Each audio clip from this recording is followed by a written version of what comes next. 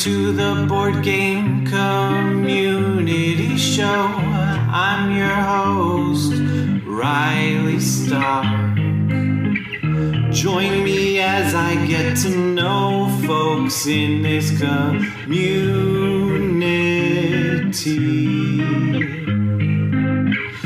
They could be designers or streamers, podcasters, YouTubers, publishers, whatever. Really anything with an "er" at the end of its title is welcome here on the Board Game Community Show.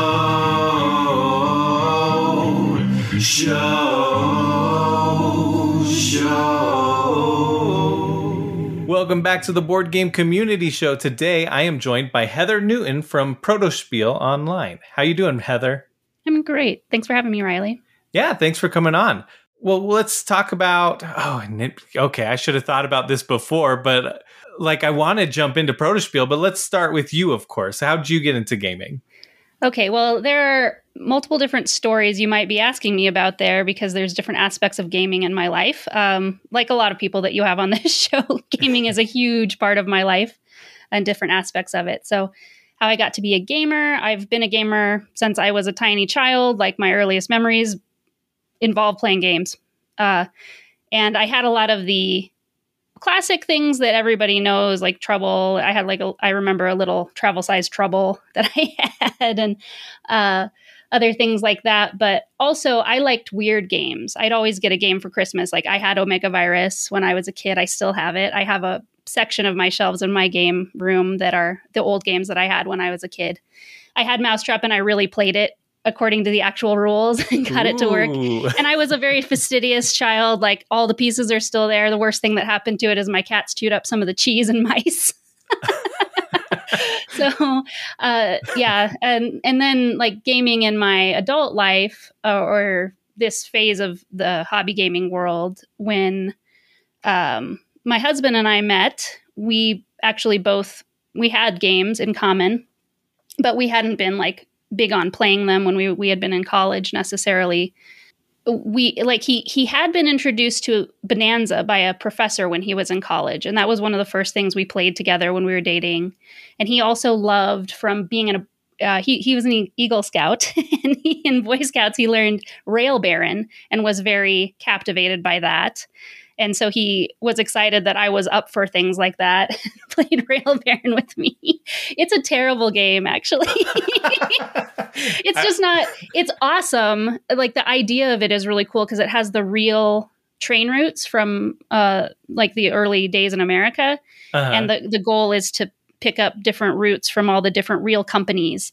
And so that history is kind of cool, but it doesn't work with 2 people and it doesn't work with 3 people. It just doesn't work with any player count really because there's only 2 networks worth using that you would give you any chance of winning. Like it's kind of like Ticket to Ride where you steal the route and you're going to win. But it takes a really long time to play. So you bring in a third person to play it and they're going to lose. You know what I mean? Because they don't know. Right. And there's a variant you can play with 2 people, but it's a variant. You know what I mean? It's not designed to play with 2 people. So it's just kind of a bummer. There are much better games out there. We still have his old copy with this goofy looking guy and a photograph of this guy in a top hat, like his old retro copy. Oh my goodness. It's not one we're going to play anymore. That's awesome. Yeah. So, and I think Dominion was the one that really got us looking at Amazon and buying more and more games. One of his friends from Salt Lake City was the one that, when we went on a visit to Salt Lake City, taught us Dominion, and we were like, oh, wow, mind blown. I never played Magic. I know a lot of people who played Magic were blown away, especially by Dominion, because it was just sort of like a faster Magic-like experience, right? Where you don't have to, in advance, build your deck. You're building your deck while you're playing the game. More efficient, right? Yeah. Yeah, that would be probably... I never actually have ever played Catan. Now I'm probably never going to play it just because it's like a 2 truths and a lie that Oh, I yeah. use. People will Right. never believe that. Like, what? No. Right. If you're into modern board games, you had to have played it. Right. No, it was Dominion for me that got me into that. And then what got me into designing games is kind of overlapped with what got me into being an entrepreneur in general. They're kind of hand in hand. When I went to college to be a chemist, and I did work as a chemist for about 7 years. Now, one of my jobs, I worked overnights, and sometimes I had nothing to do. So I'd just like be filling my time in the middle of the night with something. And one of the things I discovered was Sudoku. And I discovered like a downloadable ebook about strategy for it, which, you know, now that I've read it, I'm like, yeah, they're like, Sudoku almost feels like a sort of solved logic puzzle to me now that I've done enough of it. But there was this guy who was retired and he wanted to share the knowledge of Sudoku with other people. He wrote a PDF and he sold it as an ebook. And I was like, wow, mind blown. This was like in maybe 2006 or 7. I discovered this. It's like, I'm going to make a product that doesn't require inventory. That's so compelling to me. And Will and I, my husband now, but he was my boyfriend then, we bought one of those murder mystery party boxed kits from like Be Puzzled or whatever, and hosted it for Halloween. I think our first Halloween dating, we did that. And I love hosting parties. I love giving everybody their cool party favors and like theming the party favors to whatever the party is and the meal to whatever it is. And that's one of the things that happens with those box sets. They give you recipes. They try to theme the recipe to, especially this particular brand, theme the recipe to the storylines theme. So ours was Italian restaurant. And I just made all these like extra games that were themed around the characters, like a bum wine tasting where you bought really cheap wine. And you were supposed to taste the like very crummy wine and pick the highest quality one or whatever. That's awesome. None of them were more expensive than like $3 a bottle or something like that. And like a jelly belly bean tasting and things that were kind of restaurant-esque, right? Oh, okay, yeah. And I also made a live action Clue experience for that party where I drew a map of my house and colored like different sections of it. There were different zones of my apartment at the time. And then I bought toy weapons like a knife and a pop gun and stuff like that and hid them around the house. And everybody was given, it's something we played in college called Assassins. So it's a variant on Assassins where I gave each guest an assigned target to murder, quote unquote murder, and instructions on this is the murder weapon you need to find, and this is the room you need to murder them in, quote unquote. And murdering them equals like if it's the rope, find the rope, get the rope wrapped around their wrist, you have murdered them. Oh, wow. And, Assassins, you just play this with water guns. And when we did it in college, it was like in your real life, you were supposed to hunt each other down and find out. It was kind of a getting to know you game because you'd find out what classes people were in or where they worked. And then we just had rules like you can't make a scene in anybody's classrooms or workplaces, but as long as you're at least 8 feet from the door of those places, oh gee, you can like pop out of a bush and be like, got you.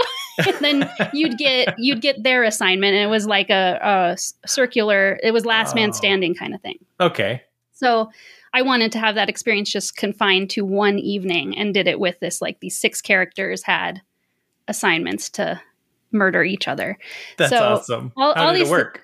It worked out great. It's not easy to tell other people how to recreate it because you need to show them what the knife looks like. You need a picture of the toy knife that you're using, right? Oh, yeah. I suppose I could make cardboard cutouts through the Game Crafter that just look like a knife and a gun and stuff. And then just like you brandish the gun. They see the gun. You know what I mean? It doesn't have to work like a toy, maybe. Yeah. Anyway, I never could figure out how to package that actually as a PDF where I'd explain to other people how to do it in a way that felt like I was making it easy for them. It was never easy for me to host it.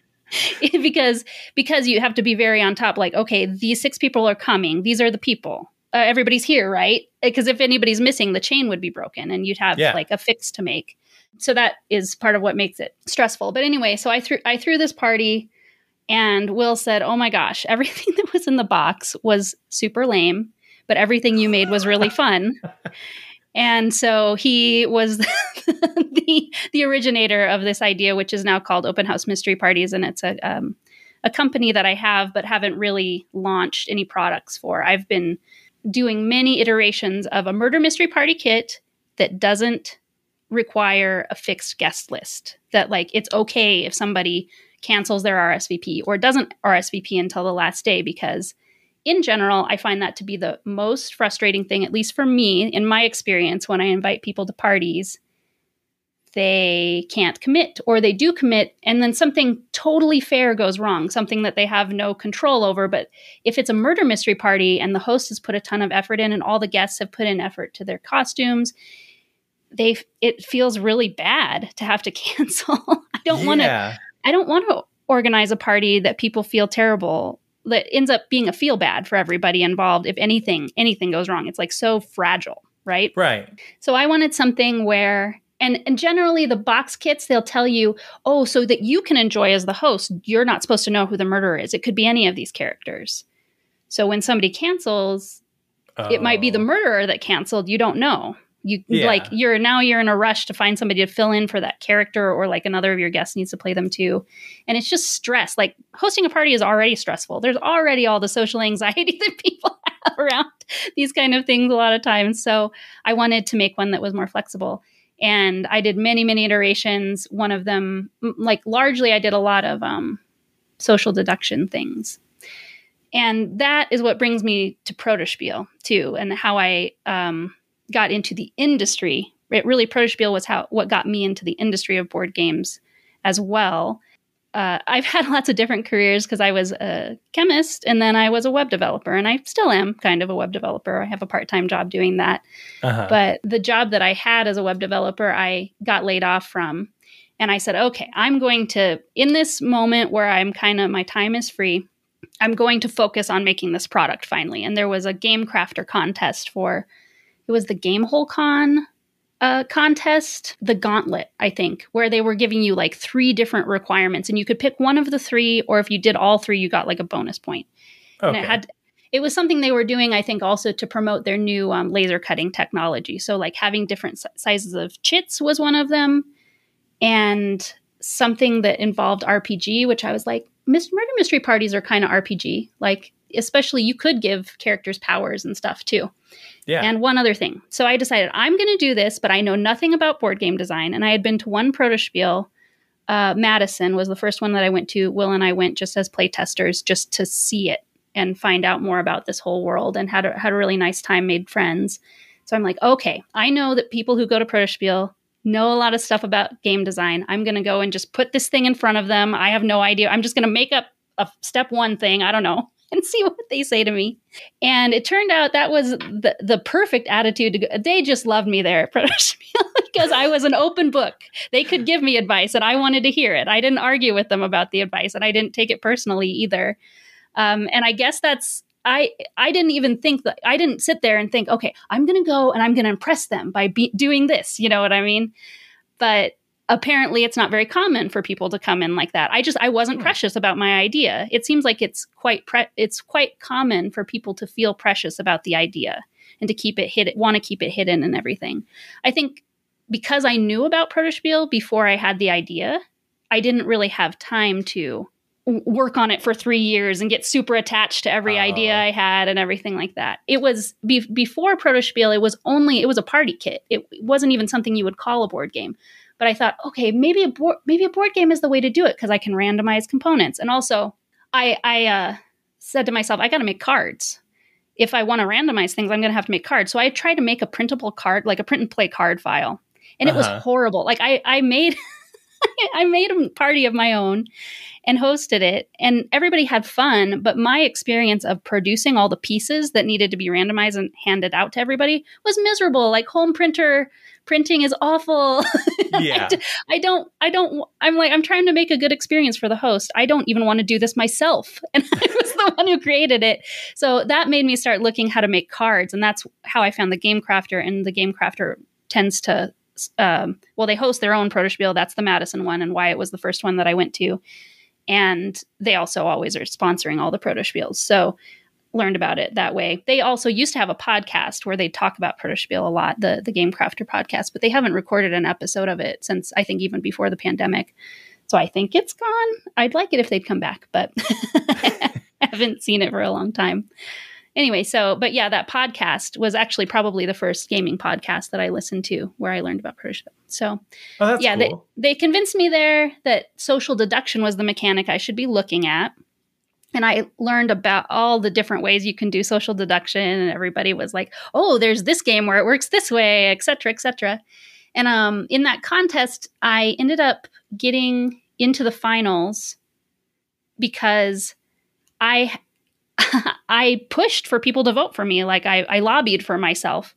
And now people do that more with Game Crafter contests. But back at that time, that was in 2016.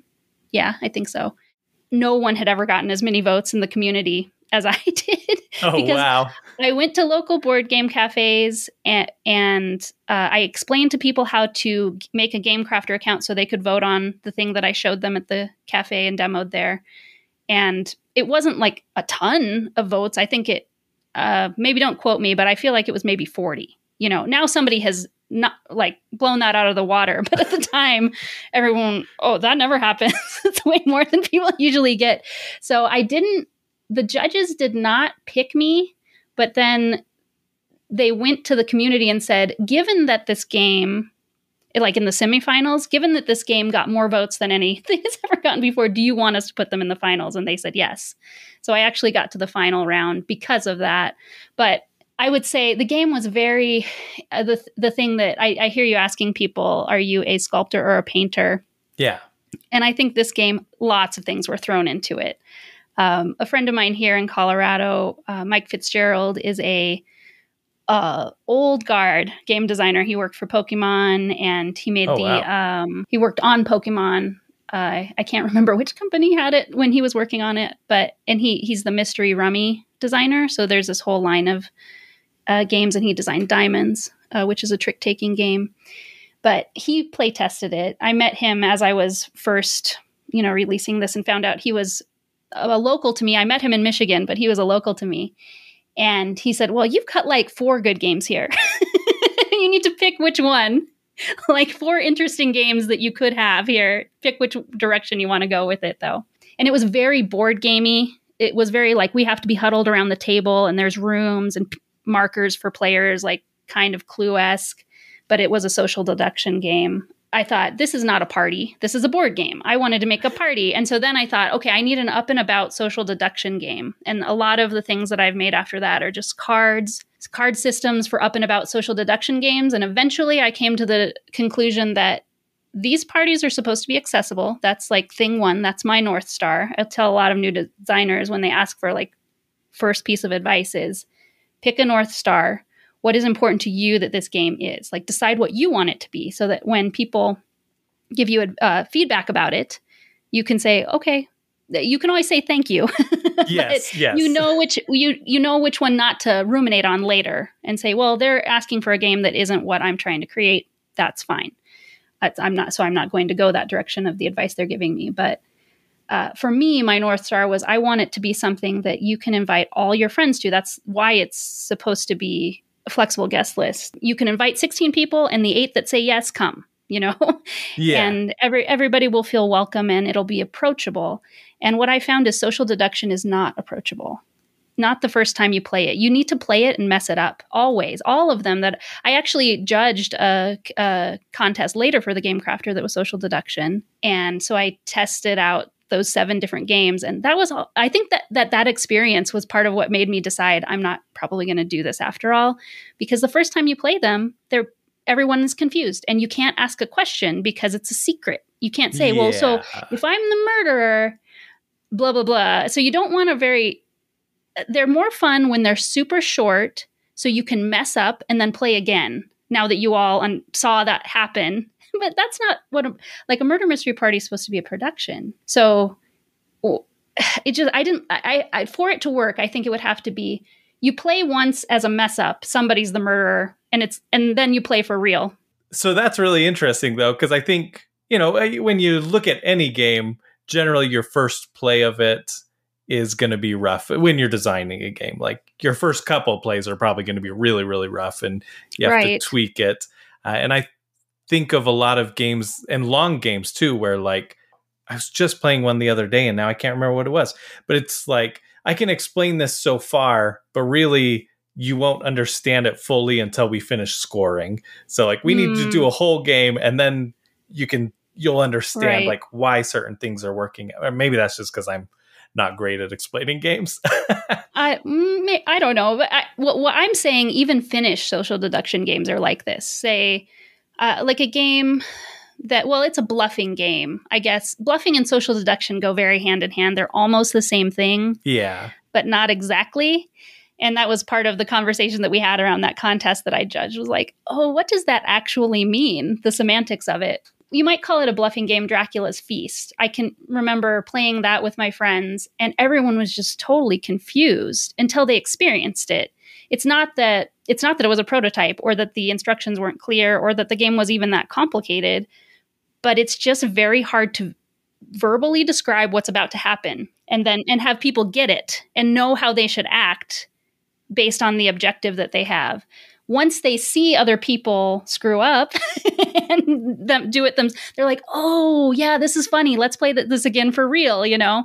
Nice. But that's not the experience I wanted to make for the party. I wanted it to be like a live action, a play that you get to be a part of, like you're in the action, but that you don't have to just sit around and read lines, because that's what a lot of those murder mystery party kits are, is you're just reading a novel to each other. You're reading the lines of a novel to each other. Yeah. But you don't get to be creative in your character beyond maybe if you want to use an accent or if you want to wear a costume. I've heard a lot of people say that they expected those parties to feel like they're solving a mystery, like they expected to find clues and do something with them and that kind of stuff. So that's what I was trying to go for. But running into a lot of frustrations and dead ends, fortunately, it was a happy thing, but a sad thing. Right before the pandemic, around like that November, December, January, I got a flash of idea, and I made a scavenger hunt escape room. I just completely got a new theme. Like the theme I had been working with all the time when I was doing things with Protospiel was Night at Higgsley Manor. The concept being a 1930s archaeologist has been missing for 10 years, and now they've declared him dead, and all these random people have been invited to the silent auction at his house, and then they get locked in. Things and the craziness ensues. So it's kind of a little bit Indiana Jones-esque, a little bit House on Haunted Hill-esque. It kind of picks from these things. Okay. So I'd been doing that for a long time. Another thing that my husband helps with a lot is making the characters. And that was his other complaint about original box sets, is like they tend to be just cartoonish, ridiculous characters that have nothing interesting about them, no interesting backstory or whatever. Uh-huh. He wanted a game that had more interesting characters. So he helped me to develop a lot of them. And that is kind of the bummer, is I'm not sure what I'm going to do with all these characters that they're really interesting and we like them, but I haven't figured out how to use them in this new format I have, which is I just decided I'm going to do something completely different, Christmassy. I'm going to throw out this whole theme and just make a completely new thing that's about penguins at the South Pole who have come home from their Thanksgiving break in Florida and found all their gifts are stolen. And it's actually kind of a riff on, if you've ever seen Club Penguin, there's like a spy themed game. It was a kids online game, Flash based, that I learned about from a kid I was mentoring 12 years ago or something like that. But there was a sort of adventure-based point-and-click mystery-solving game about a grumpy polar bear that just didn't like the penguins because they were too happy and having too much fun. So we made up a walrus. My husband made up a walrus that basically just says all the things he wishes he could say, complaining about people. Or he just channels his grumpy old man, inner grumpy old man, or overly important grumpy old man. So this walrus that hates the penguins because they're just for nothing. They never did anything wrong, but he stole their gifts. And I made a scavenger hunt that kind of allows people to get pieces of their party favor slowly as they solve puzzles. And as the host, like it's a host led thing. I'm not playing too, but I get to make this experience for people. And I got a lot of advice like, oh, people are going to want to be able to play too. You shouldn't make a product that the host can't play. But eventually I realized like I'm the person I'm making this for. There are people like me who love making an experience for others. That's what I wanted this to be. And so that was one of those North Star things where everybody told me this and it seemed to make sense. And I was really trying to make it something the host could participate in. But when I let go of that and just made it something that I was GMing, it was so fun. Like I had a blast hosting it. All of my guests had a really great time. And I'm like, I found it. And then the pandemic. Of course. So I have not been like continuing with that. And I'd like to get back to it eventually, but I've just gotten it's so out of my mind, so far from my mind now with other things that I'm focusing on. It'll be a little bit of effort to get back in. So yeah, and which that brings us to, so that was why I was involved in Protospiel. Part of being involved in Protospiel as a woman was it being very obvious that there are hardly any women that were going to the in-person Protospiels, which I especially doing the murder mystery party where at the time I was trying to make 12 female characters and 12 male characters and struggling a lot with that for so many reasons. Like it's just very hard to get an equal number of each gender. And like, even since then, been like, and this is very exclusionary. I was in this very gender binary world back when I was designing it and trying to be inclusive of different races and different backgrounds, but not thinking about the gender thing. And couldn't get enough women to come to my play test. I did a one at Milwaukee where I actually rented out rooms because it never worked at Protospiel to test it. It's a room with a bunch of tables. So I always was running into that problem. So I paid extra to rent out a room at Milwaukee and tried to invite people from the community in Milwaukee even to just come. And I got 5 women out of 24 participants, right? So, guys just played women roles and it was fine and they were fine with it. But but it just highlights why is it so hard to talk women into participating in this, even when a woman invites them? So wanting to be the change I want to see, I thought about it for years and I finally decided to host Protospiel Denver since I'm in Northern Colorado. And I think it was just kind of the perfect storm as somebody that was from Michigan had moved here to Colorado and he's since moved away again, but who understood the ethos of Protospiel. So I had like somebody else that I didn't have to explain it to. He just immediately understood what we were going for to help co-organize it. And so we did run it. We ran it March 12th, 2020. It was crazy. Because that's like as COVID is starting. I did a convention, not board game related, in March of 2020, and it was like the first case of COVID had hit Utah like that weekend, and I was like, oh gosh. Yes. So we were in a place where I was talking to the hotel about it. In the 2 weeks before we ran it, I was trying to make sure trying to find out what are the protocols. If you're going, like, how big of a thing can you run? What is safe? What isn't safe? Yeah. They were saying, a 200 person event was fine the week within the days leading up to it. And we had sold maybe like 115 or something ish badges. So I'm like, we're going to be fine. Like, even if there's last minute people, we're not going to hit the limit. And really the problem was they were just changing their minds so rapidly about what they were asking us to do. It was just impossible. So we're at the hotel. We have set the whole thing up. It's Friday. People are there. It's a Friday through Sunday event. And they closed school on that Friday. And like it didn't open again for months and months, right? And so some people were canceling because either somebody in their house had some kind of symptom and they didn't know whether they had flu, cold, or COVID, which is really a courtesy everybody maybe should take. But that's even if there was no COVID, but it's just not our culture to ever step back from doing something because we have the sniffles. Yeah. And like our refund policy was 2 weeks before the event was the day I had to pay the hotel. So that was, you could refund all the way, 100% refund all the way up to that. But we were way past that. And I actually had already paid them. I didn't have the money anymore, so I couldn't refund people. We got to Saturday, and I was getting emails that I was a terrible person and things like that because it was running. And we, like my co-organizers, I didn't go in the morning because I was just so stressed, trying to decide what to do about this. Mm-hmm. And they went around for me to each table and said, how do you all feel? Do you feel like this is dangerous? Do you feel like we should go home? What do you want to do? Like, what do you want us to do? And like unanimously, everybody said, we're already together. Can we just please have this weekend, And it was the last time. Oh, that is crazy. And how'd it go, though? It was a stressful but beautiful experience. Yeah. Yeah, we had about, I think at the most, we had maybe 90 people in the room at a time, 70 to 90 people in a room at a time. And I had made...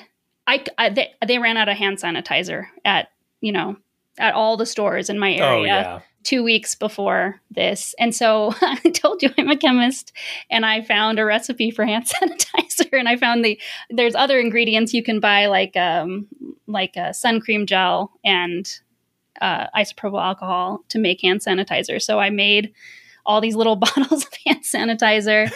And we wiped down all of our tables. I told the hotel, don't give us any tablecloths so that we can just wipe the tables after every use. And yeah, we got a lot of good play tests in. It was a really nice community experience. And awesome. I have no idea when I'm going to host Denver again. Yeah. So here in Utah, to kind of relate to that, we have ProtoCon. We started ProtoCon in... The first one was February of 2020. Oh, wow. That was the first one you ever did. Wow. Yeah. And so that was like how I got introduced to the design community. Like, I didn't really know there was this big design community. And and so, of course, like right after that, I didn't get to go to any more meetings or anything, like the regular meetings, because everything shut down the next month. Yeah, you got a little taste of what it was like before you were there. Yeah. It's frustrating. And then they tried to do it this last January because everything was starting to look up. We were like, okay, yeah, like we probably can do this. We started to book the venue and everything. And then probably a month and a half before, it was like, yeah, nope, this isn't going to work. January's not going to work. So now we just had our recent meeting, and we're not doing it this next January either because, at this point, who knows? It's too uncertain. And it's so stressful. It puts this really stressful burden on you if you're looking 3 months out. You need to do an event successfully. I would say any kind of event, both online and off. You need to talk about it several months in advance, so people get lots of chances to hear about it, and they can block out that weekend in their calendar. People have a lot of things going on in their life, especially on the weekends. Oh, absolutely. So you need to give people a lot of notice. And in the world that we're living in, you just don't know what it's going to be like 3 months from now. And that's why I'm not even really entertaining the idea of Denver any time in the foreseeable future, because I had that experience, and it felt like it took a year off my life. Yeah. I did. It was a beautiful experience, though, the way everybody supported each other, and everybody was so kind and respectful who were there at the venue.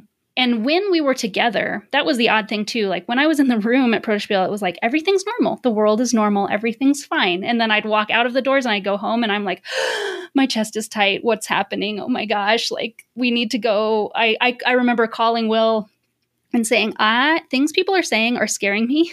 Please go to the grocery store and get some frozen food. Like, I don't know if we're going to have food. Yeah. So, I'll never forget that weekend. That's for sure. Oh yeah. I feel that. It's funny. At the convention I was at in March, the booth next to us, somebody made hand sanitizer, and started selling it there. And they probably made more on that than their actual booth.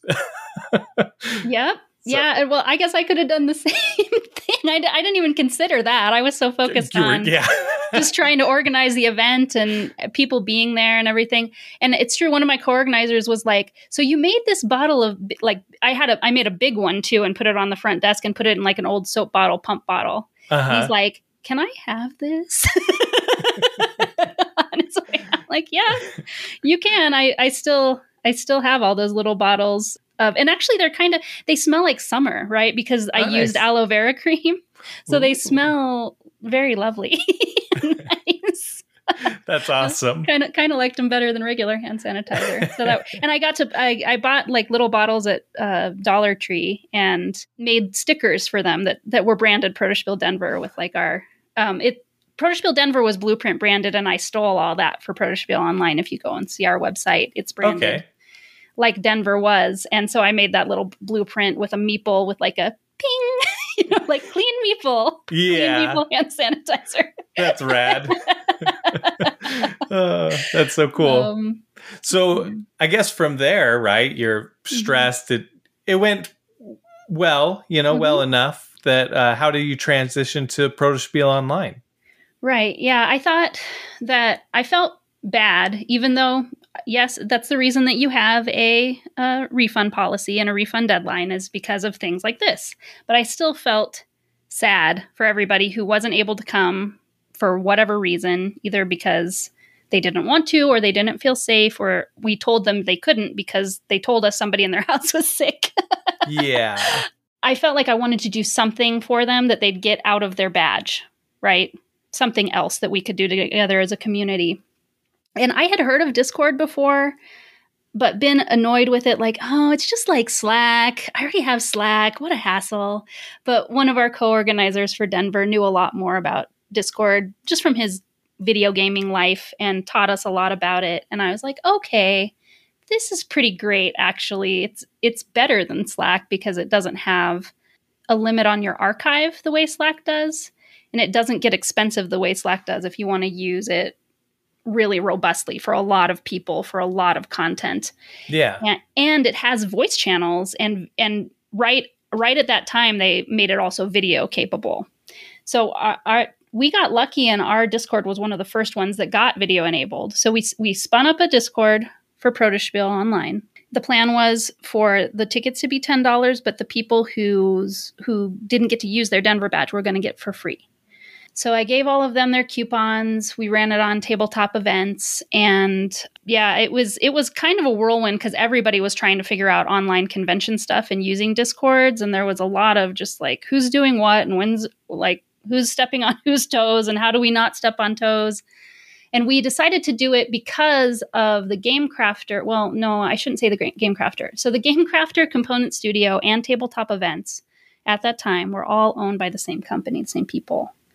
But they were different businesses, but they all were kind of working together. And actually, Tabletop Events was created because of Protospiel to make it easier to host Protospiels. That was one of the core reasons that the people who made it.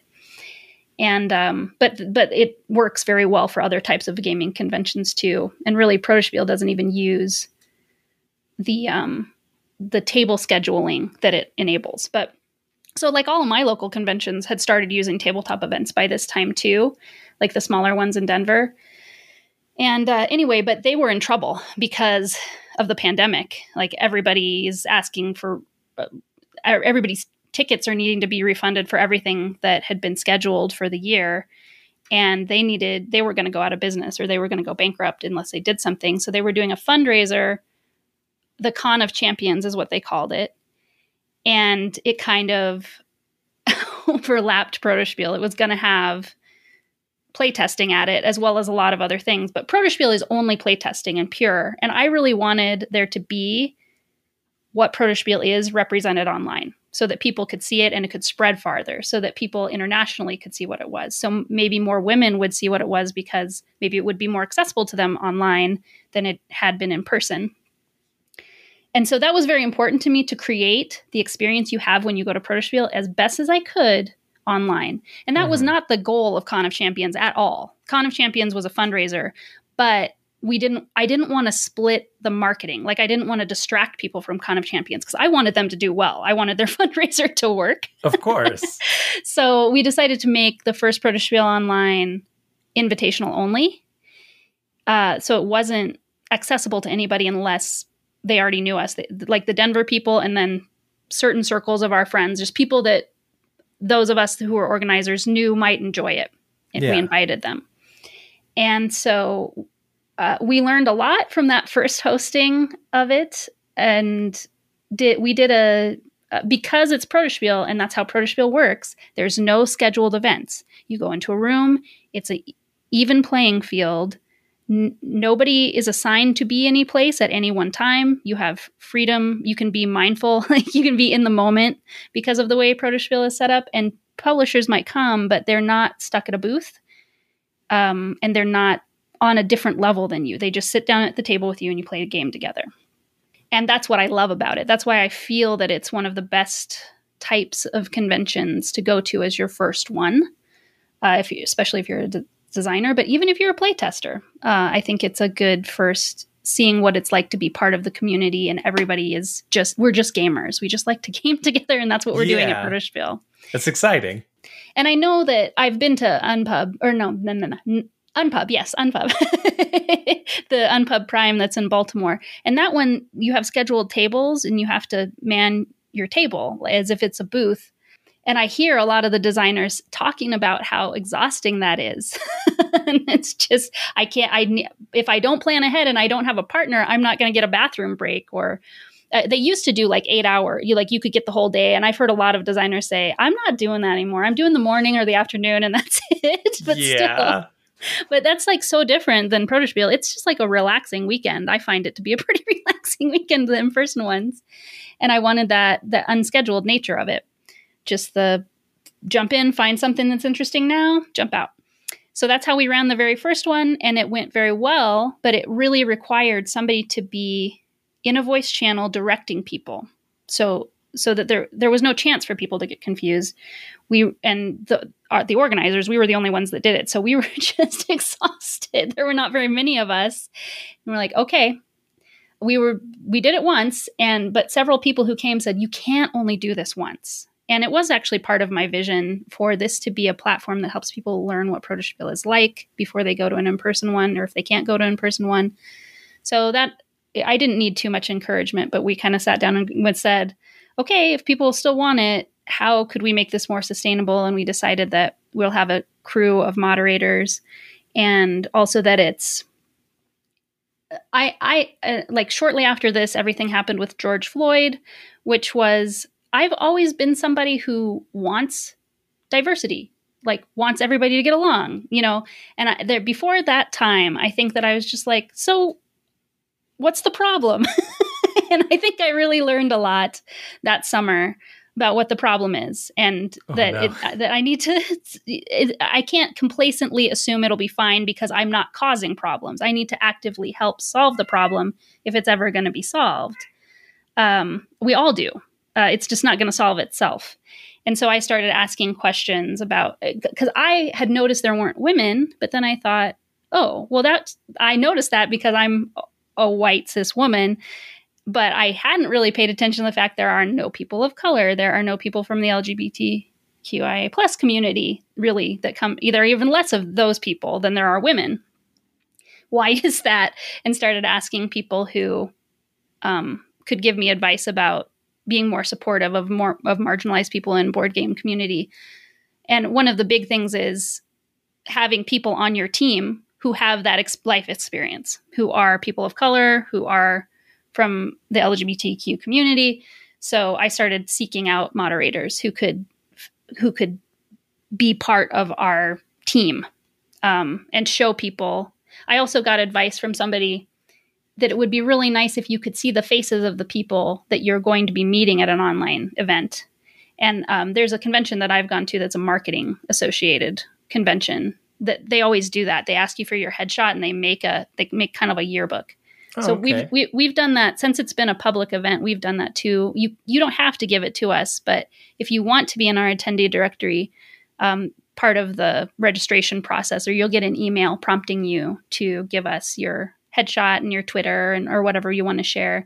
Yeah. And we maintain that and we leave it up too. There's an archive of everybody who's come each time and has wanted to be in the attendee directory. So That's really cool. So we have moderators live always, 4-hour shifts. That's the biggest expense actually for running it. Even, like Discord's free, but a lot of other online tools that make everything work. We did a lot of manual setup. Another part of making people feel comfortable, especially for trans people, they need to be able to, especially if you can only hear their voice, they need to be able to tell you what their pronoun is. But if they're the only one putting the pronoun in their name, it makes them feel like they stick out like a sore thumb. So this was a piece of advice that I got from trans people in my community. And so we do have a really staunch rule that pronouns are in the names, nicknames on Discord. And I also want people to use their real names, because then it's not like if you run into them in real life, you'll actually know, oh, I recognize your name. Whereas, I'm not going to call you riled nerd if I meet you at a convention in real life. So they can have whatever avatar or whatever they want in Discord, but we have a system, and we actually have built a bot now. We used to do it by hand, but we built a bot to make it more scalable. Your name in our Discord server is always your name and your pronoun. You don't have to do it. You actually can't name yourself anything other than that. And so nice. It's like your badge. It kind of serves as your badge. Your nickname in Discord serves as your badge for our online event. Yeah. That's perfect. Yeah. And that makes a lot of sense, because if you go to an in-person event, you have a name badge. Right. Yes. And very important. I'm glad that I've learned pronoun, like the importance of pronouns. So sometimes I think, like, I now that's just become my default. Even if I'm doing a stream, even if I know it's going to be people who know me, I'm just going to put that on there anyway. Put my pronouns on there. So it's just like, normalize it. Yeah, normalize it. Exactly. It's interesting because I have gotten pushback sometimes about it that, you just need to give enough options, I guess. And there's the whole thing when you're building a bot, how many options are you, like, the more options can balloon into more to manage. But I've heard from some women that they don't want to be required to put she next to their name because they feel it puts a target on their back. They don't like to be required to share their pronoun because of the way women get less respect in corporate environments and things like that. Basically, like, I've been sent articles that are sort of about this phenomenon. Yeah. But ultimately I had to say, well, there's one group that feels uncomfortable with it, and there's one group that feels uncomfortable if I don't do it. And so I have to pick one. Yes. But I can do things like, since our founding, I've added any as a pronoun, so that nice. You don't necessarily, like, you have to put something. There has to be something in parentheses there after your name, but it doesn't necessarily have to be she, even if she is probably what people refer to you as. Yeah. Yeah, that makes sense. I do that. I would pick any, probably. Generally, I use he, they, but I like...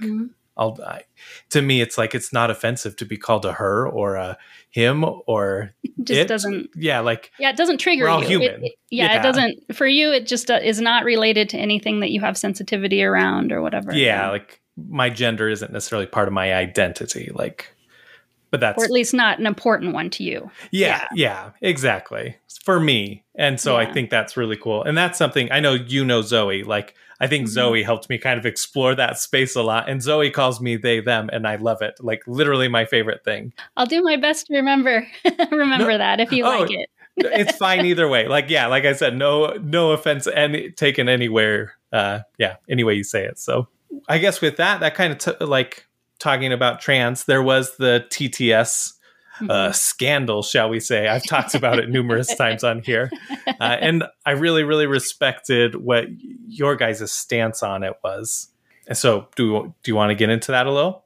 Sure. And that was another weekend I'll never forget, because unfortunately it came down to basically the Friday of Protospiel Online, January 2022, was when Zoe came out with what had been happening.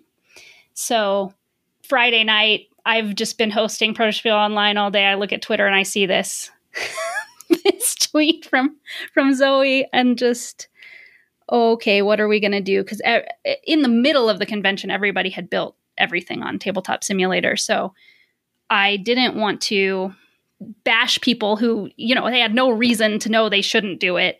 I didn't want their time playing the game they already built to be taken away, or anybody to feel guilty about asking people to play their game that they had already built. It's already happening. The convention is already happening. Yeah. It's too late to change things midstream. We had a really unfortunate incident, which it was sort of one of these moments of serendipity where somebody in our community who's part of the LGBTQ community in some aspect, I'm not going to speak for him exactly in what way he intersects with it, but he cares, he cares about the issue, and heard in passing somebody say, "Oh, TTS is rotten," and was like, "Oh, what are you talking about?" Now, we had come out and said, "We support Zoe. You're going to need to clean this up." Like in the middle of the convention, I was hoping they could fix it. They could make it better somehow. I was maybe naively hoping that they would find a way to do the right thing, or that maybe it could have been a misunderstanding or something like that. But I didn't make a huge announcement and make a big deal about it at the convention itself, but on our Twitter, kind of where the news broke, right? I mentioned, spoke to it. Yeah. And somebody who doesn't really follow Twitter heard in passing, "Oh, they're really crappy." And he was having kind of a meltdown. He was not happy. He was like, "How could nobody have told me? I'm so mad at you guys." And I happened to pop into the channel just as he was kind of, "Good day, sir." Yeah. And I was like, hold on. We know what you're talking about. We're also upset. And I did say something about it. "Well, I'm not on Twitter. I know. I'm so sorry." You know what I mean? And we had lots of people happened to be in the channel at the time, and this person was very upset on Zoe's side, and then there was another person who was confused about why everybody was so upset and kind of put that opinion out there, and that was upsetting to people. And it was like, "But why can't I be confused though? I'm mad that I'm not allowed to say I'm confused." And it's like, okay, you are allowed to be confused, but you have to understand, people here are grieving, and it's not always about you. It can be about you sometimes, but when people are grieving and in trouble, don't take care of them and ask later to be taken care of yourself. Yeah. Or ask privately, not in a room full of, 15 people who you don't know who's listening. Ask privately to a friend. So that experience, and I think everybody was okay. I was able to calm everybody down. And actually, Bryn Smith from Doomsday Robots was also in the room at the time and has become a moderator since then for us. And also was super helpful in mediating, just kind of was an attendee. I think at the time was just an attendee, but definitely a big shout out to Bryn for being a resource there too. So that experience also, and then combined with just watching everything that happened with the back and forth on Zoe's tweets and between Tabletop Simulator and everything, I know that they tried to mitigate the problem, but it really felt like it was their heart didn't change. It felt more performative than it felt heartfelt. I know you can never know what's in somebody's heart, and so I wouldn't make the decision only based on that, but I think that for us, this happening with Zoe, for a year, Zoe had been part of our community. I'm not sure to what degree my trainings about Tabletop Simulator encourage Zoe to use it or help Zoe be better at it to be able to help other people be better at it. Because I personally ran many live trainings for people who were coming to Protospiel Online specifically about Tabletop Simulator. The way it worked from the beginning was we said, please bring on any platform. But everybody everybody knew how to use Tabletop Simulator. Everybody influenced each other to use it so they didn't have to learn anything else. Yeah. And people who brought things on Tabletopia kind of got eyes rolled at them. At first we had maybe 10% Tabletopia and 90% TTS. And anybody who brought Tabletopia, people would complain, maybe rightly so, about some of the controls of Tabletopia are a little frustrating and everything. So they would get shouted down kind of, and they just cave and they switch to Tabletop Simulator. So at the time this happened, our community had just decided that Tabletop Simulator was all we used. And so it was all of our content to help people come to the event was about Tabletop Simulator. So for 2 years, I personally had been an unpaid trainer and salesperson for Tabletop Simulator. Their own videos about how to use the platform aren't good. So the only way people were learning these things were from one another. And I would tweet out the sale because it helped people come to my event. Like when there was a sale on Steam, yeah, I would say it's on sale. They never liked a tweet that I put out tagging them. They never thanked me. When I first started Protospiel Online, we emailed and tried to get a hold of them on Twitter to ask if they could help us get codes, Yeah. And they never answered us. And I think when all this happened with Zoe, it was just like, gosh, Zoe also has been an unpaid trainer and salesperson, like talking people into using your platform. And it's not even really about the trans issue. It's about you had a customer who had a question for you and wanted to talk to you about something, and you ignored them. You didn't care. And then you didn't act like they were a human being. Like you talked past them instead of to them about what was going on. I think that was kind of the most offensive, and really, I don't know. It depends on who you are, what you're most upset about with this thing. But for me, that was really upsetting and triggering, I guess, because it was like, yeah, that's how they treat me as well. About other, like, it's not even about LGBTQ issues. It's just about they don't know how to take care of their stakeholders. They don't make an effort to take care of their stakeholders. And I also learned things about. It always was a little contentious using Tabletop Simulator because of IP issues. So publishers would feel a little iffy about them. Like before the pandemic, being involved, I worked for a publisher for a little while, and there was always should it be on Tabletop Simulator? Is this bad or good? My feeling was always like, as a publisher, it's a sales tool, and if somebody plays a game on Tabletop Simulator, unless they really can't afford the game, if they like the game, they're going to buy it, I think. And if they can't afford it, then good. They got to play your game. Like, maybe you should just be happy about that. I don't know. Yeah. I don't know. It depends on who you are. But that was, there was pushback for Tabletop Simulator before the pandemic because of that issue. But I had a friend who was really good at building mods in Tabletop Simulator, like fancy 3D things and fancy scripts that would automate the table. And he had put a bunch of things in the workshop, and then he got reprimanded very strongly. Everything was ripped from the workshop, and he was told he couldn't put anything back in the workshop for 6 months with no warning or anything like that. So my impression from him telling me that story was like, okay, well, I guess that's how it works. Like, if a publisher really doesn't want it up, all they have to do is ask, and they'll rip it down. So I learned this from my friend early in the pandemic. So I was kind of operating for these 2 years with this idea that that's how it would work. Like if the publisher didn't want it, all they had to do is say they didn't want it, because I had evidence that somebody had been severely reprimanded for making games that the publisher didn't want them to make. But then when this all happened, I started to talk to more people as I was trying to make the decision. And I talked to publishers who said, we asked them to take it down. For 3 months, we asked them to take it down, and they didn't. I had to send them a cease and desist. And then they took it down, and I think that's probably what happened to my friend. So from both directions, the publisher, that's not good for the publisher. That's not good for the person who spends a lot of effort building a game on your platform. It's just not, there are many reasons not to recommend the platform. So kind of getting very soapboxy here, maybe, but personally, I did not uninstall it. If somebody had built a really complicated prototype and they wanted me to play test it, they don't want to have to rebuild it, I would play it as long as I knew everybody there felt comfortable and safe. And it wouldn't upset me.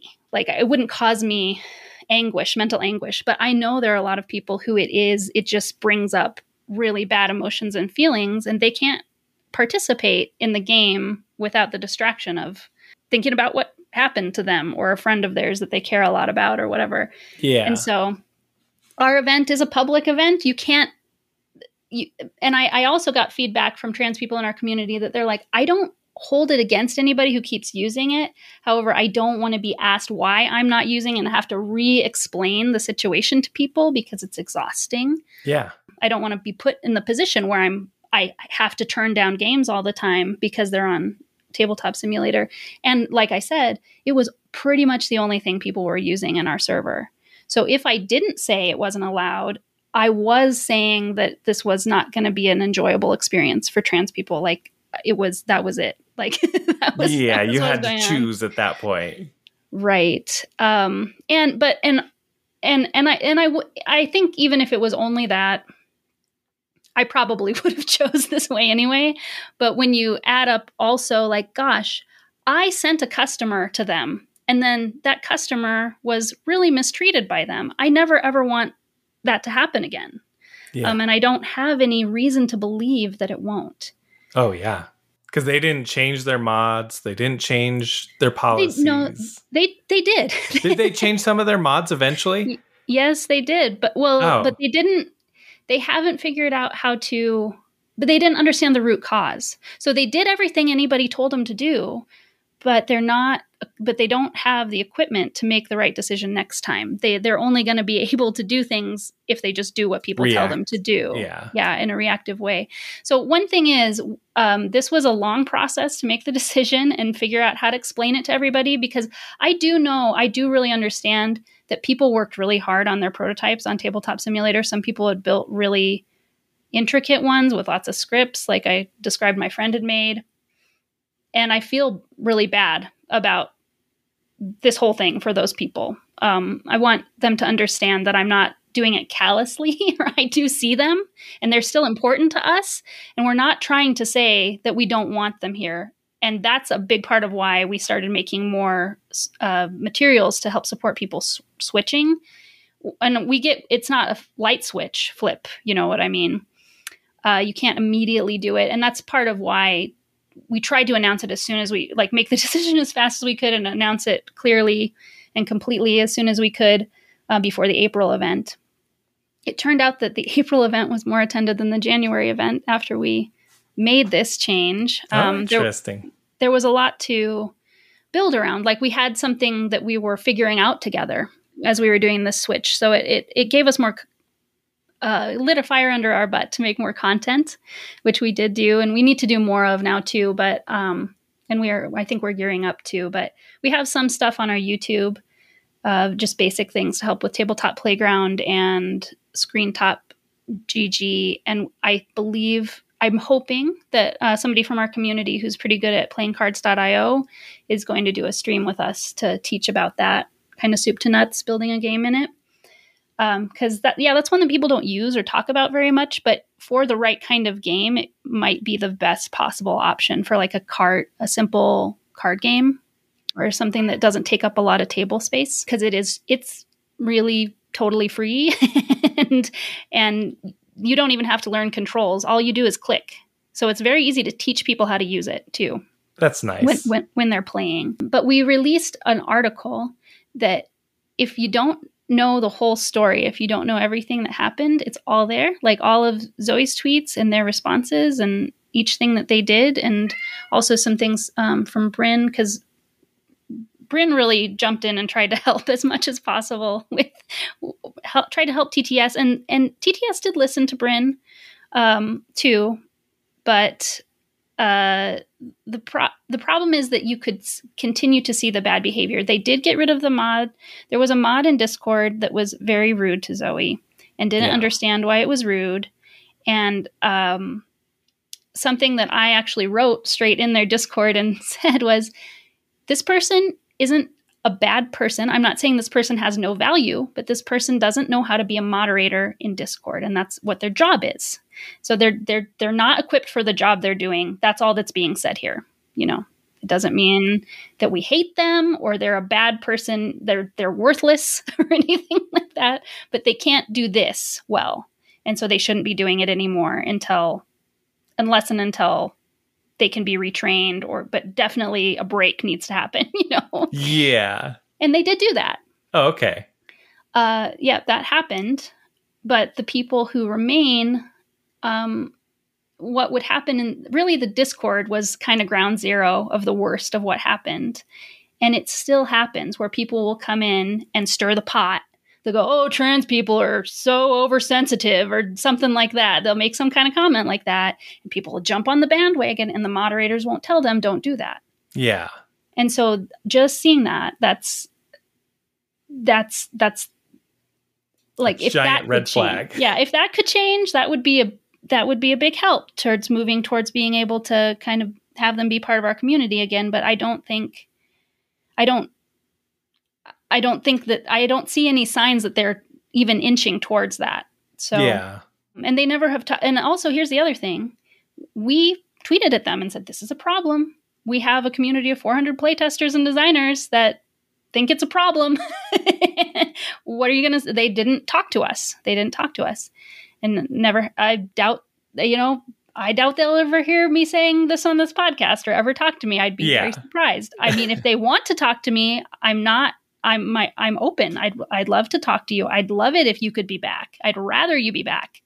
I want somebody to help you. I want you to listen. And that would be amazing if it could be healed. That would be a miracle. I would love it. Yeah.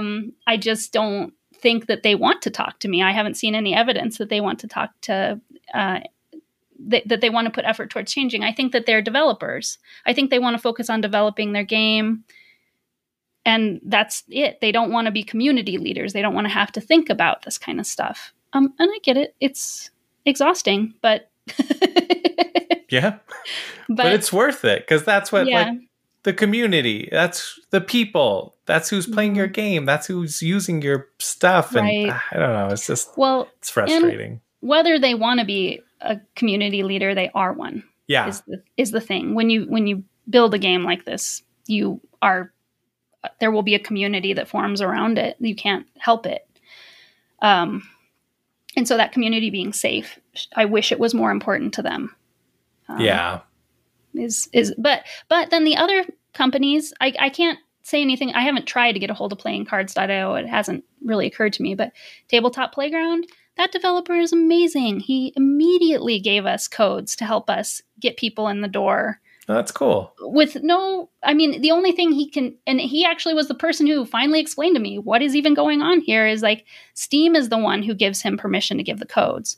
So he doesn't have complete ability to do whatever. We can't have like unlimited codes. Yeah. But he was like, I'll give you a pack. Yes. Done. And he came to our event and did like a tutorial. Oh, that's so cool. He went to the BMG server and did a tutorial like himself. Yeah. Okay. That's what I want to see. And the ScreenTop GG developer is like that too. It's just there's no codes to talk about yet. So yeah. That just feels that night and day difference. That feels so good. Like that's what I want it to be like. Somebody being actually involved and caring about who's using their product and making sure it's accessible. And that's really awesome. Which I guess kind of brings to you all have a prototype guide. Mm-hmm. Yes. Right. Yes. I think, and we're going to keep building on this, but we have a resource on our homepage now, right kind of in the top header section. You can click on a button to get the online prototyping tools guide, which is going to help you see what the different features of these 4 that are the main ones that get used at our events now, which is playingcards.io, screentop.gg, Tabletopia, and Tabletop Playground. And one thing, I just built this guide and I saw an announcement I'm pretty excited about. It's going to mean I have to probably completely rebuild the table, but Tabletopia says that they're going to be releasing a 2.0. Oh. So, and they're calling it 2.0 because it's going to be so different. It's going to be, you can bulk add your assets and it's going to be a lot less buggy and run better in a browser and everything like that. So the promise is there. I'm really excited, hoping it'll be that it'll all work the way they're building it to. And they're another example of that was what was kind of sad about it, is that everybody wanted to use Tabletop Simulator. We couldn't really talk people into using Tabletopia, but they gave us a coupon. They found me. They heard about me awesome. And emailed me. Yeah. And gave me a coupon. And so really, they're a wonderful, like, I think we were at the last Protospiel online, we were playing a random game of like giving points for things that happen, minus and positive points. And the minus points are so glitchy with Tabletop Simulator. Tabletopia is so glitchy, but the people behind it are so nice. Like when you have a problem and you reach out to them, like the team gets like plus 40 points. the glitches minus 30 points. You know what I mean? Yeah. So we just want to see those two things come together where the platform is as cool as the team that's running it. Yeah. Yeah, that makes perfect sense. Yeah, because like I like Tabletopia just fine, but I would prefer elsewhere generally. Like if it's a very simple game, it's not a problem usually. Right. But, yeah, just the way the cards move around. Yeah. It's just much slower than a lot of other tools you could use. So I'm really hopeful. And the building of things too. I know they know. And now that I see this announcement, they're and I love to like. It's too bad it couldn't be immediate, but the fact that it's taken 6 months tells me that they've really taken it seriously. They're really kind of rethinking from the ground up. That takes a while. They weren't like snap judgment, like, oh, people are mad at Tabletop Simulator, so we'll release 2.0 right now. You know what I mean? Yeah. They took the time it needed to actually, it seems like they probably must have if it's taken this long to actually get it working. So I'm excited about that. Yeah, I'm sure that it's been in the works for a long time. Mm-hmm. Maybe even before that. I'm sure they probably, since the beginning of the pandemic, they probably heard from game designers like, this is frustrating. Yeah. Oh, yeah. Yeah. Frustrating to fix one card at a time if I'm trying to make a prototype here. Yeah. Yeah. Well, was there anything else Protospiel you wanted to talk about? No, I mean, I can just give you a little bit of a overview of what the experience is like. It does seem like people, one thing is that a lot of online conventions are not very well attended, and people get the impression that they're not. I know Gil Hover wrote a article about going to Gen Con Online in 2020 saying conventions are about convening, and that didn't happen at this convention. And that's my biggest, basically, that boils down my entire complaint about this experience. And I think a lot of people assume that it must be that way if they come to Protospiel Online. And that's the one thing I want people to know is that we are together. It really feels like we're together because of the way there's no scheduled events. So we mass together and go together and go do something and then come back to the room and find some new people to do stuff with. And you do bump into people. You don't know when you're going to see who. You bump into old friends that have been coming to Protospiel Online. So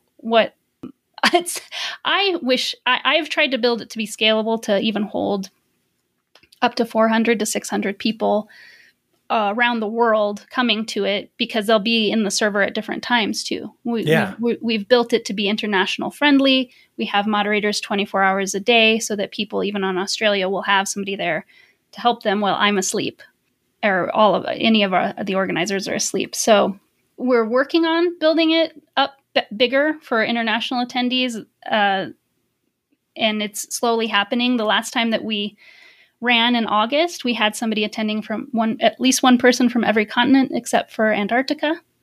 And I had somebody say, I'm shocked at how many people you get to come to this thing, but it's actually lighter than it was in April. From my perspective, I'm like, it doesn't feel like a lot. I know it could be more, but to people who attend, they feel like they're with a crowd of people. So if you're somebody who doesn't want to be in physical crowds of people, but you miss the feeling of being with people and just like meeting new friends and running into old friends, Protospiel Online is a weekend of that you can experience. Yeah. That's perfect. That sounds like a lovely event to be at, right? I like it. Yeah. And I do a lot of the game design that I do nowadays is like metagame experiences for Protospiel Online, trying to make it fun, whether you're bringing a game to test or not. So Bingo, Protospiel Bingo is something that the organizers of the Chicago Protospiel originally made, and I worked with them to co-op, right? And so now we do Protospiel Online Bingo, and that the idea there is it's to encourage you to play other people's games more. And that is part of the Protospiel ethos. I'm not sure if that's ever been said on your podcast, but what makes something Protospiel is you're expected to put in as much time as you get from the community. So if you bring a game and 4 people play it for an hour, you're expected to spend 4 hours playing other people's games for them. And so it is heavy on designers, but it's not only for designers. It definitely has a playtester level badge, and playtesters are very welcome. It's just that they don't have to share. Yeah, there's no economy that they're keeping track of. They're just like giving. Designers are. Yeah, exactly. But they're also getting. I mean, that's the thing, right? At these, I've played lots of prototypes, and you can have a lot of fun with them, and you can, as a designer, you can learn a lot from playtesting other people's games. I think it's maybe one of the best ways to get started being a designer, because you get a chance to watch how other designers run their playtests. You get a chance to problem solve without being too emotionally attached, to the outcome. You can just for 15 minutes think about this problem, and then it's not your problem anymore. Yeah, absolutely. Yeah, and the games are fun, and it can feel really fun and rewarding to know that you're able to reflect an experience back to the designer so that they can realize what might need to change. Like, it's theirs to solve, but they're not going to know that such and such felt this way, or this was frustrating and confusing, unless you can experience that and then tell them so. And so, yeah, playtesting is also a major experience in communication skills and boundary setting. There's a lot of high level communication skills that to be a really good playtester or be good at running playtests as a designer. There's a lot of kind of nuanced skills to learn there. Oh yeah, for sure. Let's get to know you real quick. Is that all right? Sure. Is there anything when's the next? No, we'll cover that at the end. Let's cover that. We'll do that in the closing. Okay, that sounds good. Well, you have a kitty on your lap right now. Yep. You probably heard her because she was meowing right into the microphone. I think sometimes my cats make it into the podcast, so totally fair. What's your cat's name? It's Gabby. Gabby? Gabby. Love it. So yeah, it's apt. Meowing into the microphone. Yeah, we have 2 cats, and they're both of them are rescues. I had a cat. He and his brother were my 8th birthday present, and he lived to be 20 and passed away. Wow. And so that was obviously quite difficult. His name was Shadow. He was a long-haired black cat. So he passed away shortly after Will and I got married, and I really wanted a kitten again so that I could have it for as long as possible. Yeah. And it was midwinter. We were okay, it was right before Christmas. Let's get through Christmas, and we're going to travel, so we don't want to leave a pet behind. Let's get back from Christmas and then look for a kitten. And there's really not kittens in the middle of winter. So I was about to just go with a 1-year-old cat that looked sweet from the shelter. And I woke up in the morning and I looked, and Gabby was there, and she was 8 weeks old. So it's is she still there? They're yeah, she is. Get over here. So it was actually a 40-minute drive to the shelter where she was. And Will and I went there to meet her. And the way they had it set up at this particular shelter at the time is they had rooms full of cats that were screened to be okay to be together. So she was in a room with a lot of other cats. And when we looked in the window, there was another cat who made eye contact with Will. And she was "You're my dad now, right?" And he was "I want to meet that cat." And she is so attached to him. She doesn't hate me, but she had a bad life. Something bad happened to her before we met her. She was starving, and she's a very floofy, long-haired cat. Her name is Gizmo. And yeah, she's super attached to my husband, and I'm fine, but I'm a little bit scary, and so are all other humans. But then Gabby is very attached to me. She likes Will more than Gizmo likes me, I would say. But yeah, we kind of have our one that's attached to us. That's awesome.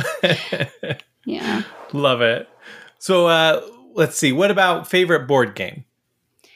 Oh yeah, that's usually the first question you ask. Yeah. Yeah, We followed the flow.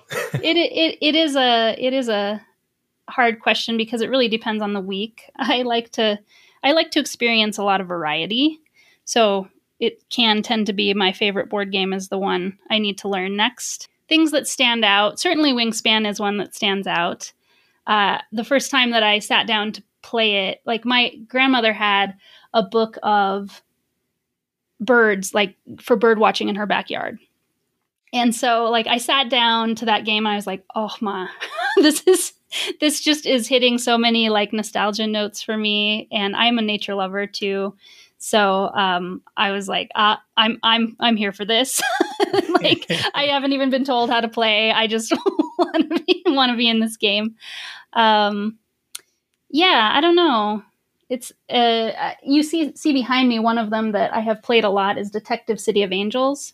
Uh-huh. And that's one that I have considered trying to set up running online for people. It would not be easy to do. You would have to have the camera, hovering over this big map. But it's something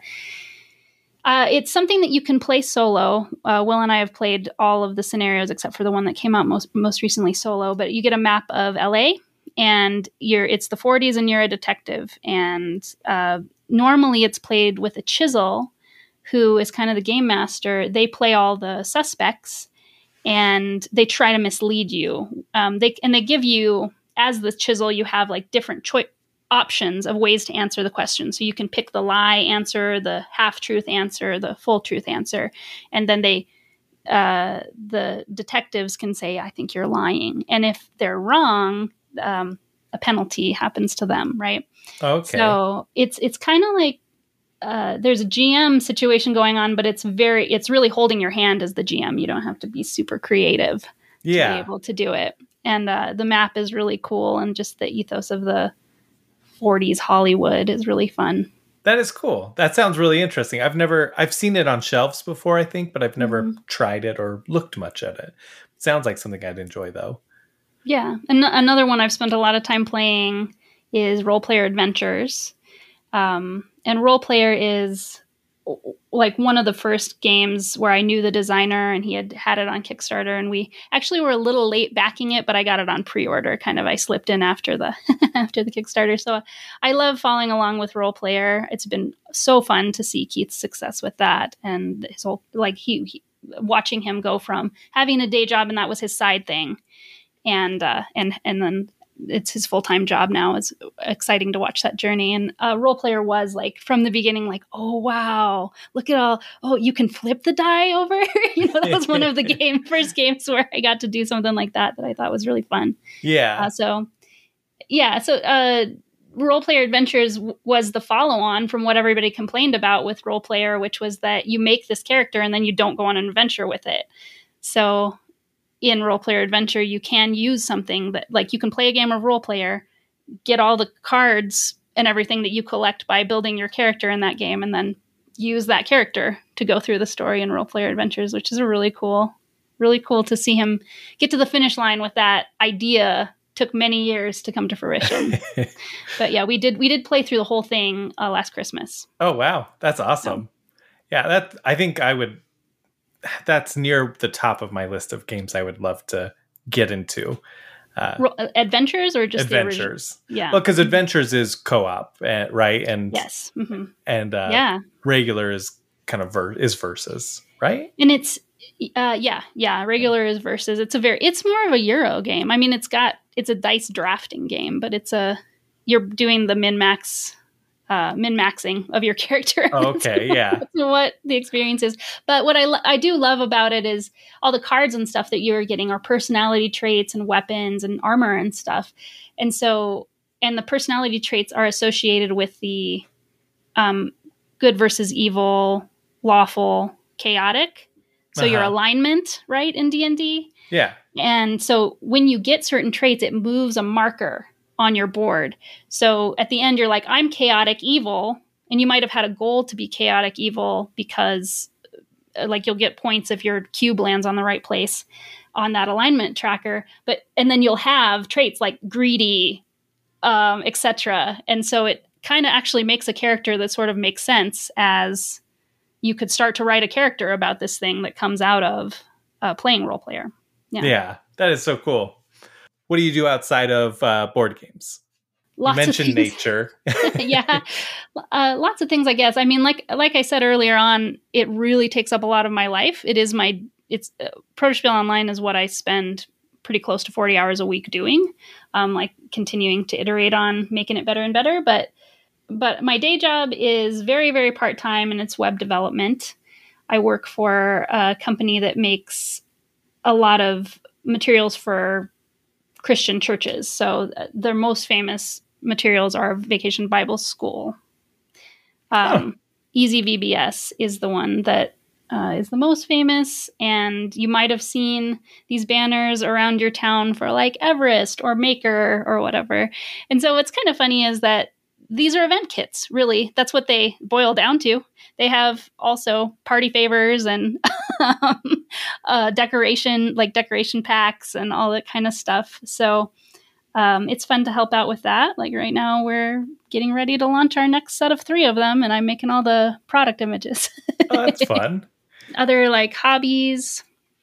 I love to host. I love to have people over. Will got a smoker during the pandemic, so he likes to smoke meat, and we like to have people over and eat buffalo wings and ribs and stuff like that.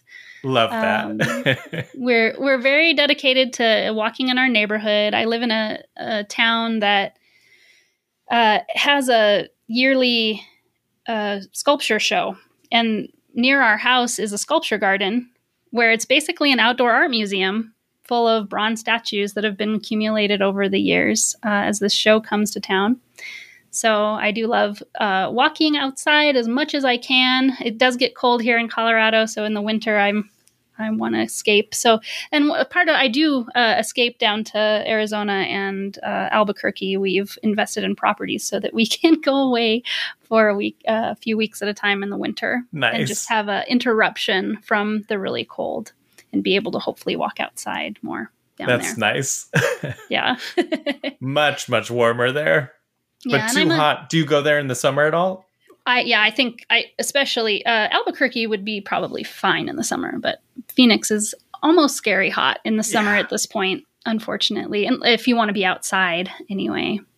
Yes. And I guess a big thing about me too, that I always have been is a artist. Since I was 8 years old, I've painted oil, and I haven't had much time for it for many years now, but that's been a part of my life. And I took a assessment once that's like, what kind of work lights you up? And I got maker, and actually there's a maker advocate. So makers like to create something where there was nothing. Advocates like to give voice to people who have trouble using their voice themselves. And so I'm like, that makes sense. That's really cool.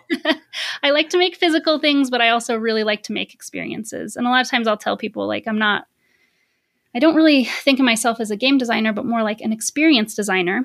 And games are a type of experience that maybe I'll make, but not necessarily. I do a lot of things that aren't games. Yeah. That's awesome. No, that's perfect. I mean, from everything we've talked about, that seems like a perfect fit for you, right? Yep. Ridiculous theme. Oh, yeah. I actually have an idea for this. Do you? All right. Perfect. Yep. I would like a game that's about passing notes in middle school and like getting away with it, and maybe all the different ways you fold the notes, and maybe like secret codes that you write, or stickers that you put in the notes, or things like that. I think that would be fun. That's awesome. I love that idea. I have no idea what the mechanics would be exactly, but just that theme would be really, really delightful, I think, to me. You could go so many different ways with that, but we've talked about social deduction, and it's like, that could easily be a social deduction game. Like, who passed me that note? Where did this note come from? Or like similar to the theme of Ice Cool, like trying to pass it, or like Sheriff of Nottingham, trying to pass it without the teacher knowing that you did it. Or knowing that it was you that passed it. You don't get detention for it. Somebody else does. Yeah. Or like trying to accomplish something with the passing of the notes too could be part of it. Actually, I play tested a game called Crooks and Nannies about preschoolers passing notes, but they can't really write. So it's cryptic. It's like a cooperative cryptic communication game. I haven't seen it taken out for a long time, so I think the designer might have given up on the idea, but I thought it was hilarious. I really enjoyed playing it. That sounds really entertaining. I love it. For mine, I didn't think of one, but I have my Roll20 up because I was doing a session yesterday, and I needed something that was similar to dogs. And so there's a zombie dog and spectral dog there. So that had me thinking maybe something along the lines of like supernatural pets or something, like you have supernatural pets you have to take care of. Pet Cemetery. Pet Cemetery. Yeah, there you go. Oh my gosh. Yeah. You have to run a pet. You're like in charge of a pet cemetery. So you would maybe like bury them, but you know that they all come alive. And it's not like a scary pet cemetery. Like you are taking care of all of these animals in whatever form they come back. And more like Hotel Transylvania or something like that. Yeah. or doggy daycare, like monster doggy daycare though. Yeah, exactly. And you could have pet cats and dogs and whatever else people have. Fish, monkeys. I don't know. Yeah, that pet superhero movie, gosh, I forget what it's Super Pets, I think is all it was called, from DC. Oh yeah, that one did. It looked totally dumb. It was good, though. I saw it at the drive-in movie theater. I really enjoyed it, actually. I was surprised. We were like cruising or perusing through HBO Max the other day, and we were like, we kind of want to watch this. Like, I know it looks kind of cheesy, but it looks fun, too. So we probably will watch it. It's got the ridiculous supervillain vibe. That's the funniest thing about it. The villain is a hairless guinea pig, and oh no. Please, and take it from there. She's just, she's like, or if you can think of Emperor's New Groove at the end when Yzma turns into a cat. Yeah. She's like, is that my voice? It's like that, but for the whole movie. Oh, that's awesome. Well, I'm definitely going to check that out. Well, before we wrap up, is there anything else before the plugging of stuff that you want to talk about? I can't think of anything off the top of my head, but yeah, it's been really good getting to know you. Thank you for doing the podcast. I've been enjoying listening to all the people that you talked to, and I didn't even know they were around. So yeah, it's the highlight of my week, usually. No, every time. Not usually. That makes it sound like I haven't had a bad guest yet. Well, you don't maybe ever do it every week, right? Yeah. You don't always have a guest every week. Exactly. Sometimes I record 2 or 3 in a week. And anyway. We all know what you mean. It's fine. It's fine. Except for that one guest. I'll let you all figure that out. No. But on that note, why don't you go ahead and plug your stuff? When's the next Protospiel? All that info. Okay. Protospiel Online happens 3 times a year now. The next time will be January 13th through 15th. And if you want to know after that, we maintain a list on our website that's just protospiel.online/future events, future-events, right? Or you could just search for future events on our website in our search bar. But that'll tell you when they are. But we're aiming for January, May, and August. January, May, August. Repeated. Perfect. Twitter handles or any social media handles? Yep. Our handle is Protospiel O on Twitter and Instagram and Twitch and Facebook. Protospielo. It's a weird word. All of y'all probably have heard of it, but when I tell other people what I'm doing, they're like, "What? Okay, what is that word?"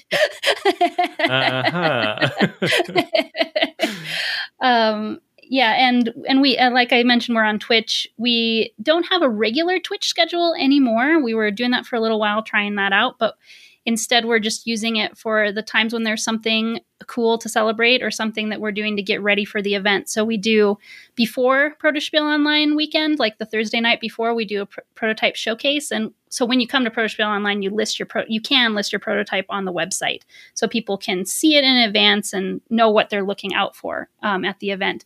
So if you come and you put it on the website, we'll show off your prototype on our Twitch channel. And if things get published that have been play tested at our event or any of the Protospiel network events, we'll do a Protospiel tested to show everybody the game, as long as we can get it on a platform that we can show on Twitch. Sometimes even Board Game Arena. That's been exciting when that happens sometimes for some of our designers. They've managed to get a Board Game Arena version that we can show off. That is crazy. That seems like the ideal at this point for me. Yeah, it's just, it's not very easy to build it yourself. And in fact, it can be difficult to even find somebody who can build it for you, because the way it works is sort of mysterious. Basically, a developer needs to like you and want to build your game, because they're probably not getting paid to do it. They're doing it kind of as a passion project, as far as I can tell. Interesting. They don't have paid developers. But from the story of the person that we, Twin Palms was an example of this. So you can go play that on BGA. And it's a trick-taking game of pairs. And so it's a very approachable, like welcoming game that people who have done trick-taking will probably feel pretty comfortable with. But it's very fun and beachy. They told me that the developer they put their name in to say, we'd love to be on BGA. And it's kind of like a lottery. And the developer contacted them and said, I want to build your game. Yeah. I think part of it might be the developer looked at it and said, I think I can build this game. I can picture how I would build this game, right? Well, thank you so much for coming on. Yeah. And I'll have links in the episode description, probably quite a few links on this one to references of things that we've talked about in this conversation. So, yeah. Awesome. Yes. Thank you, Riley. Thank you for listening. If you enjoy the podcast, you could show a little appreciation by going and rating and reviewing the podcast on Apple Podcasts or on Spotify. It helps the show get seen. And if you're interested in anything else that I'm involved in, then on Monday, October 24th at 9 p.m. Pacific time, I will be on the Board Game Captain's channel to do Game Night Insight. And this is our 9th time doing it. It's the Board Game Captain, Angela, Board Game Gran, and myself. And we will be talking about our top 10 classic video games. So kind of the idea we had with this is that most of the time we'd be talking about board games, but it also might just be kind of conversations that come up during game nights. And so we might talk about video games or just nerd out a little bit. There is the actual play, Friend and Foe Adventure Co., where we play the Borderlands tabletop RPG. It is immaturely mature, so if that ain't your thing, don't worry about it. But that's a podcast that's available wherever you're listening to this, surely. And then that is it. Until next time, keep nerding out. When I met my husband, I met him on eHarmony. And eHarmony has a very specific set of steps that you go through, as long as you don't go over the top of it, where you go through a time of answering multiple choice questions and then sharing free answer questions with each other. And then you can email. And we went ahead and did the way they said, and we emailed each other for 6 weeks, and then we talked on the phone for like twice, and then we met in person. So by the time we met in person, we weren't dating, we were deciding if we wanted to date. So we were going to see each other in person the first time, and my husband was not sure how it was going to go, and he wanted something to make it feel less stressful and less pressure for us. So he went and bought one of those sets of classic games with chess and checkers and all of that stuff in it. And so we sat in a Starbucks and we played Mancala, and I beat him. And then we played Chinese checkers, and I beat him. And then we played chess, and he had told me, as we had been talking, that he took chess lessons when he was in high school. And I was beating him. And he told me, he finally found the movies, and he knows how to play chess way better than I do, so I don't know why this was happening. And he found the movie. He said, "Oh man, I thought you were going to beat me again." And and then we played checkers, and he beat me. So, and that's kind of how our relationship is with games. It's very tit for tat. We come after each other. We don't pull any punches.